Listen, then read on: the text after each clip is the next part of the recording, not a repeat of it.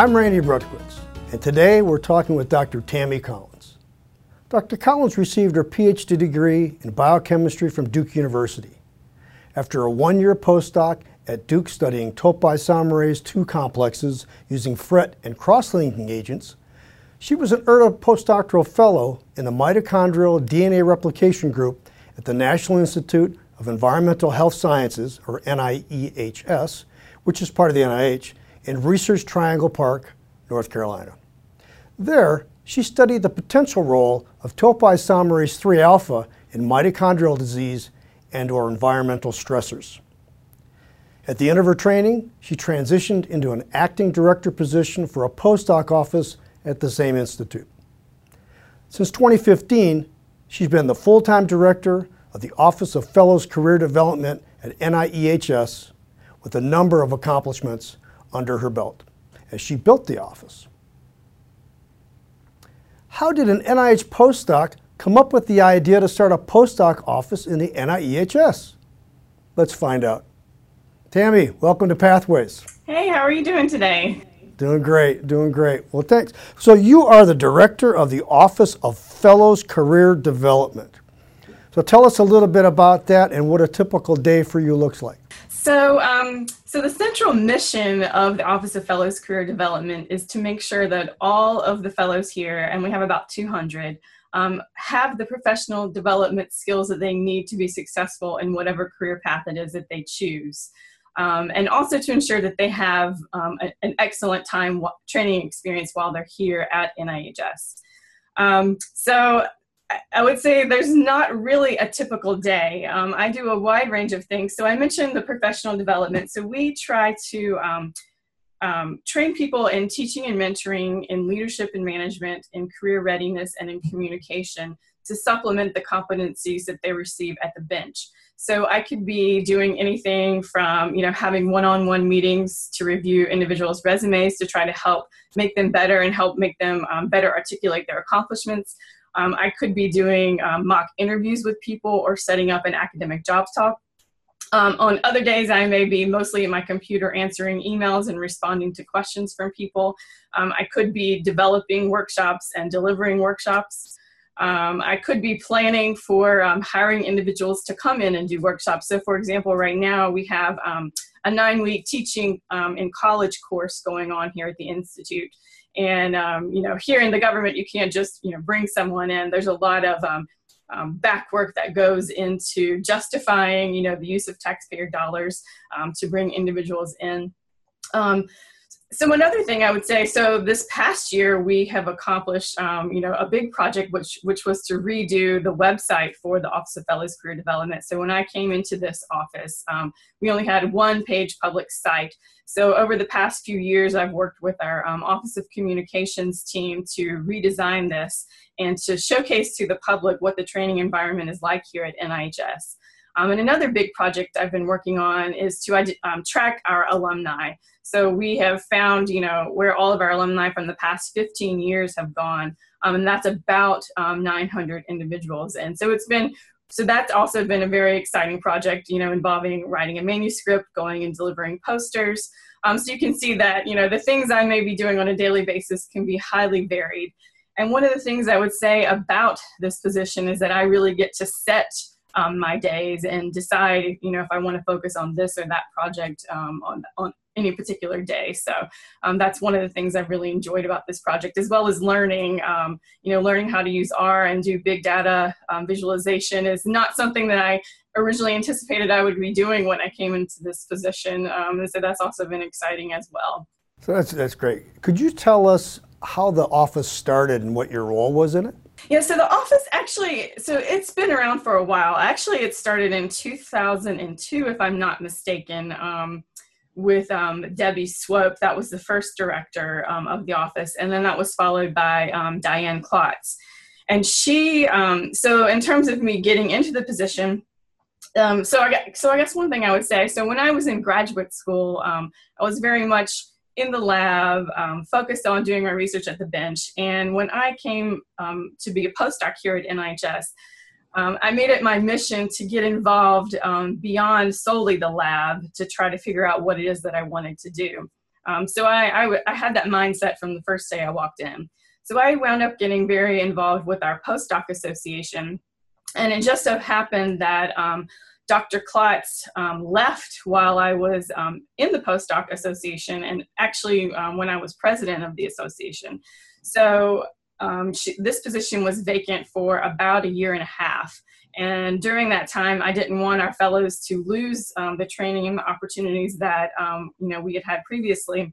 So we formed a workshops and training committee amongst the postdocs, and brought in people and worked with the administration here at NIHS to ensure continuity. So in some ways, I was really getting hands-on experience in what duties of this job would be like. And I was finding that when I was coming in every day, I was really wanting to do this and realizing that I really love doing this.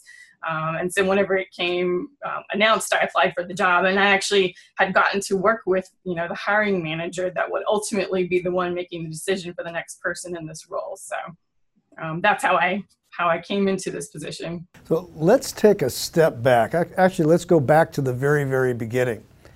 So tell us, have you always been interested in science, or did you come about it later in life? And as you know, I like to ask my guests on Pathways, when were you first bitten by the bug? Yeah. I mean, I've really been interested in science for as long as I can remember. When I was in very young grade school, my dad was buying me chemistry sets, and I would play with those. And my grandpa would buy me microscopes because I like to collect bugs and, just explore the natural world. So that's something I've always been interested in. I guess when I decided to really major in science, I was influenced heavily by my introductory chemistry professor at Appalachian State. He was, an excellent, energetic, exciting professor that really took the concepts that we learned in chemistry and related them to the real world. And that's partly what led into me majoring in chemistry. And then, after that, when I left Appalachian to go into grad school, I was thinking that I wanted to go more in the biological realm. So I actually joined an umbrella program. It was called the Program in Biological Chemistry at Duke University. So I had the opportunity to rotate through both chemistry labs and pharmacology and biochem labs. And, so that's kind of the progression from there. So are any of your family members scientists, or are you the first one? So I'm really the first one to really go to college in my family. But in terms of scientists, so my grandpa was really into beekeeping. And I think that probably influenced me. He used to have an observation hive in the house, because he would actually go take it out to school groups and let them identify the queen bee, and you'd learn all about royal jelly and all these things with bees. So I think that probably played a role in my interest in science. So. Your undergraduate degree is in chemistry, as you mentioned, from Appalachian State. But what I thought was interesting, you have a certified chemist concentration there. What's a certified chemist, and what was your original plan to do with that degree? Yeah, so I originally wanted to go into forensic science. I was thinking that that's what I would do. I actually took a number of forensic anthropology classes as well, and criminal justice. And so this kind of relates to anyone who's thinking of exploring career paths. As I really got to learn what it would actually mean if I were to become a forensic scientist, we have, a lot of it involved rote analysis of compounds. And then if I were to become a pathologist, I would have to go to medical school, and I'm really squeamish. I mean, I even chose, projects that didn't involve working with mice and that type of thing, because I knew that that's just not something that I can deal with. So I kind of learned over exploring all of these things that that's ultimately not something that would fit in with what my interests and values were. So then when I did become or go to grad school, I was thinking at the time the possibility of becoming a professor and moving into the more biological realm. So. Is that what directed you, or really pointed you in the direction of graduate school then you thought about being a professor, because maybe in forensic science wasn't the way that you were going to go? But what was the major impetus to get you to go to graduate school?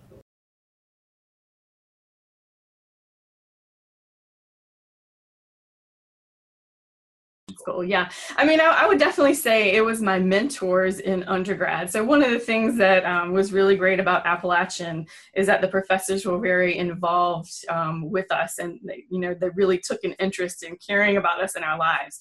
And so they, had a lot of mentorship from them. So, I mentioned my intro chem professor and then my organic chemistry professor, and they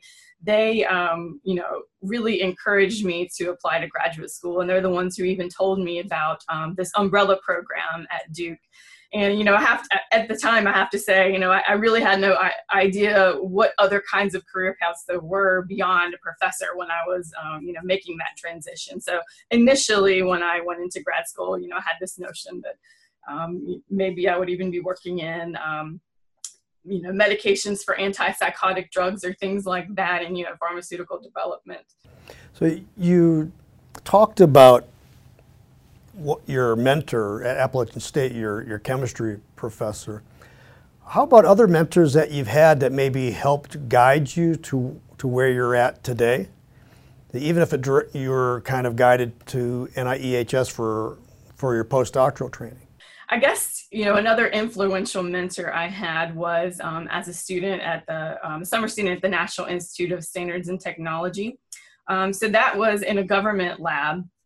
And my mentor's name there was Dr. Cheryl Vandera, and she's also someone that took a great interest, in her trainees. And I think, having the experience there is part of what led to me, sorry about that, part of what led to me thinking of applying to a postdoc in a government lab. So, I guess I would say that. And then in terms of my mentorship in this role, itself. So Dr. Bill Schrader, he was the training director here at NIHS, and he was a great mentor when I first got into this role. Was very supportive of me. So I feel like all along the way, at different stages, from undergrad through, to when I started here, I've had a lot of great mentors along the way that have really basically treated me like family and helped me along the way. I think that's really great. And maybe one thing you could elaborate on a little bit more is that you said Dr. Schrader, he was your postdoctoral advisor, and that he was very supportive of you going into a role that was, say, non-academic, non-research, but administrative, where you're helping advance the professional development of postdocs.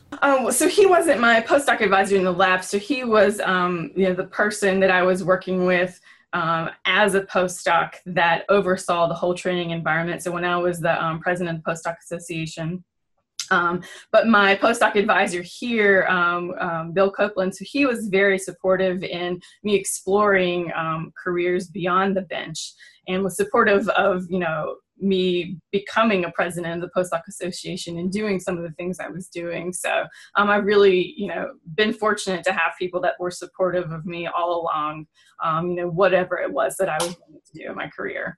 Yeah, that's really encouraging to hear, because I think a lot of our listeners would be concerned about their mentors not supporting their interest in really wanting to go down the path of a non-academic career, where I think some people think of graduate education as professors cloning themselves. Yeah. And certainly that's kind of a pervasive view of things, but certainly that hasn't been the case for you, where you've had some very, very supportive mentors who I think really helped make it easier for you to feel comfortable about jumping into something that you really enjoy and can get a lot out of. Yeah, I would say that's really been key, and I've been very fortunate, I feel like.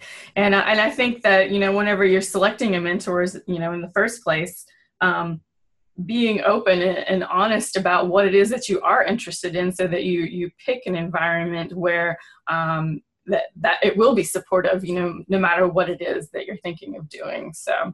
Yeah, I know you liked your job. I know you have just enjoyed it very, very much. But tell me, what's the most difficult part of your job? The most difficult part, yeah. Well, I guess it depends. So there can be various things that are difficult. So I would say, you know, in the project I'm doing now with the alumni data analysis, so learning some of the things behind computer programming and how to use R, having never really done these types of things, you know, but at the same time it's exciting and it's something, you know, something difficult that I took on myself to do because I wanted to be able to learn more.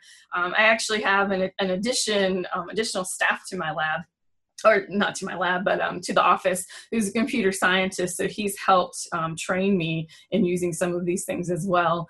Other challenging things would be, you know, I think in any sector, you've got your challenges. So, you know, in the government sector, as you know, challenges if we need to bring someone in to hire them to do things, you know, you have lots of, steps to go through for that. But for the most part, it's really, it's been really a rewarding job. And I'd say one of my most favorite things is the personal interactions I get with the fellows.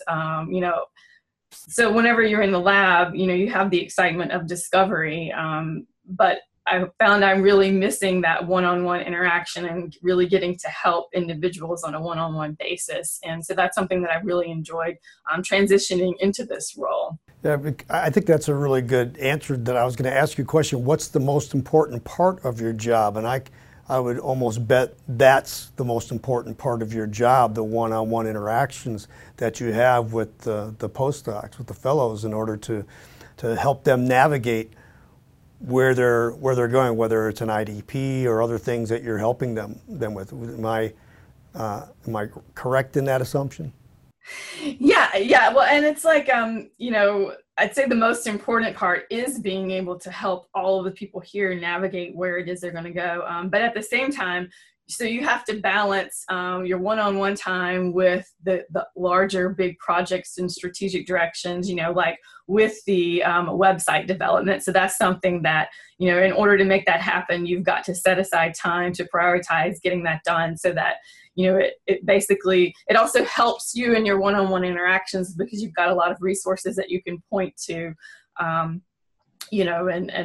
and determining what types of trainings you're going to have and all these things. So you balance the one-on-one interaction with some of the larger scale projects.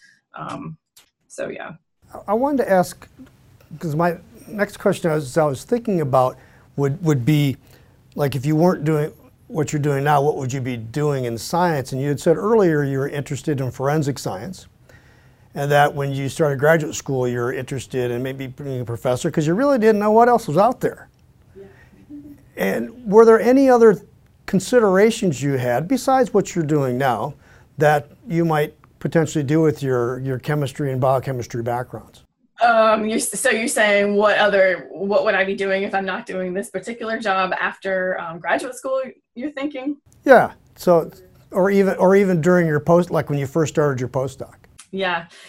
Well, I mean, to be honest, I had no idea what I was ultimately going to be doing. And now that I've gotten into this job, if you were to ask me what other kinds of things I might consider, so something that involves science communication, or writing, or marketing things. So I found that because a lot of what I do, I have to write up descriptions about the various events. I have to market them.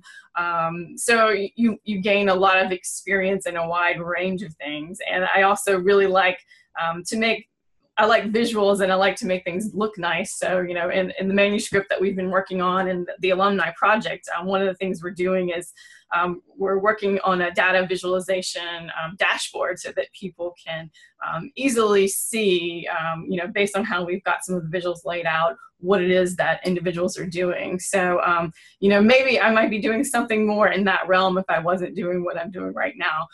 Otherwise, I would probably have no idea. Yeah, I think I have to say that not always having an idea what you want to do is more likely the rule than the exception. I think that's pretty common, I think.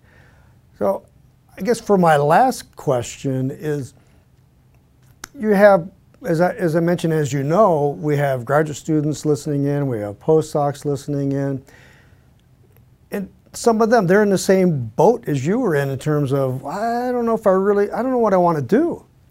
So what advice would you give them if somebody was interested in being a director of an office that's focused on fellows professional development? Yeah, well, so I have some advice that I would give, no matter what it is that someone's interested in doing. First of all, is to really know and assess yourself. So know what it is that you value in a career, what are things that you value, just in your personal life.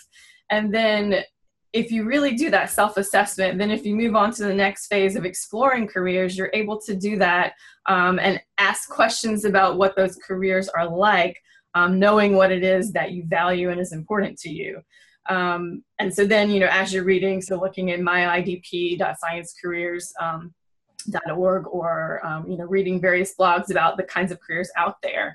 You can do it, through those lenses.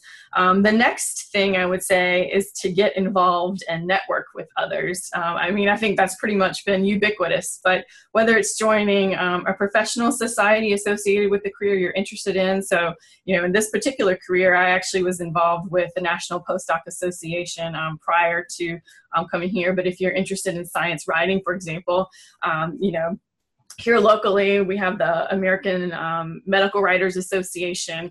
We have Science Communicators of North Carolina. So finding what kinds of professional associations you can join that are relevant to the career you're interested in. And then the last thing I would say is then, as you've gone down and explored further, is to then put it into practice. So whether that means volunteering. So in this case, I was essentially volunteering to do some of the work ahead of getting the job. But so for science writers, as another example, and I say that because we have a lot of postdocs here at the Institute that volunteer to write for our in-house newsletter, The Environmental Factor. So they are getting the experience of developing a portfolio of writing samples that they can use as part of their job application. They can also talk about how they've gotten to write in a deadline-oriented environment. And they actually are putting it into practice to see if this is really the type of thing that I want to do. So I'd say, overall, doing those 4 steps will, really help you have a structured way of thinking about exploring career options. Great.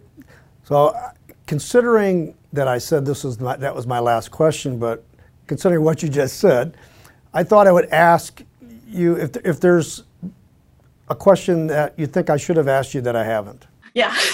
Well, and that was actually going to be the one that I answered for that. But I think what I would reiterate is the knowing yourself part. And knowing what it is that you really want in the career. So, if you are going to do something like science writing, is the reality that you would have to be sitting at the computer, and writing for hours at a time? Is that something that is, you would be interested in doing? So, one of the things that come along with that is the flexibility and being able to work from home in different areas. But how much do you value actually being in the workplace in a team? So whenever you're looking at different careers, is the culture of that particular place such that everybody comes in and everyone's getting to interact and collaborate together? Or is the culture such that people are more, working on their own? So knowing what it is that energizes you as you're working with others and thinking about in different careers, and how much autonomy do you want? That was something that's important to me. Not wanting to be micromanaged and wanting to basically, set what it is that I want to do in the direction for this office. So would you, asking those kinds of questions, and when you're looking in careers, and knowing what it is that excites you. So I think that's great. So Tammy, thanks a lot. Yeah, thank you for having me. I'd like to thank my guest, Dr. Tammy Collins, for sharing her story of the steps she took from her postdoctoral training in the NIEHS to the development of an office that serves postdoctoral fellows there. I also thank all of you for joining us on this podcast today. Remember, you can find us on the Indiana University School of Medicine's website, SoundCloud, and on iTunes under IUSM Pathways. Also, in addition to the audio from our broadcasts, for some of our interviews, we've captured the video as well. Join us next time on Pathways as we explore the career path of another professional who holds a PhD in the sciences which landed them in their current and very exciting non-academic position. I'm Randy Brutkowitz. The theme music for Pathways, Supernova, was composed by Aaron Brutkowitz. Pathways is a production of the Indiana University School of Medicine.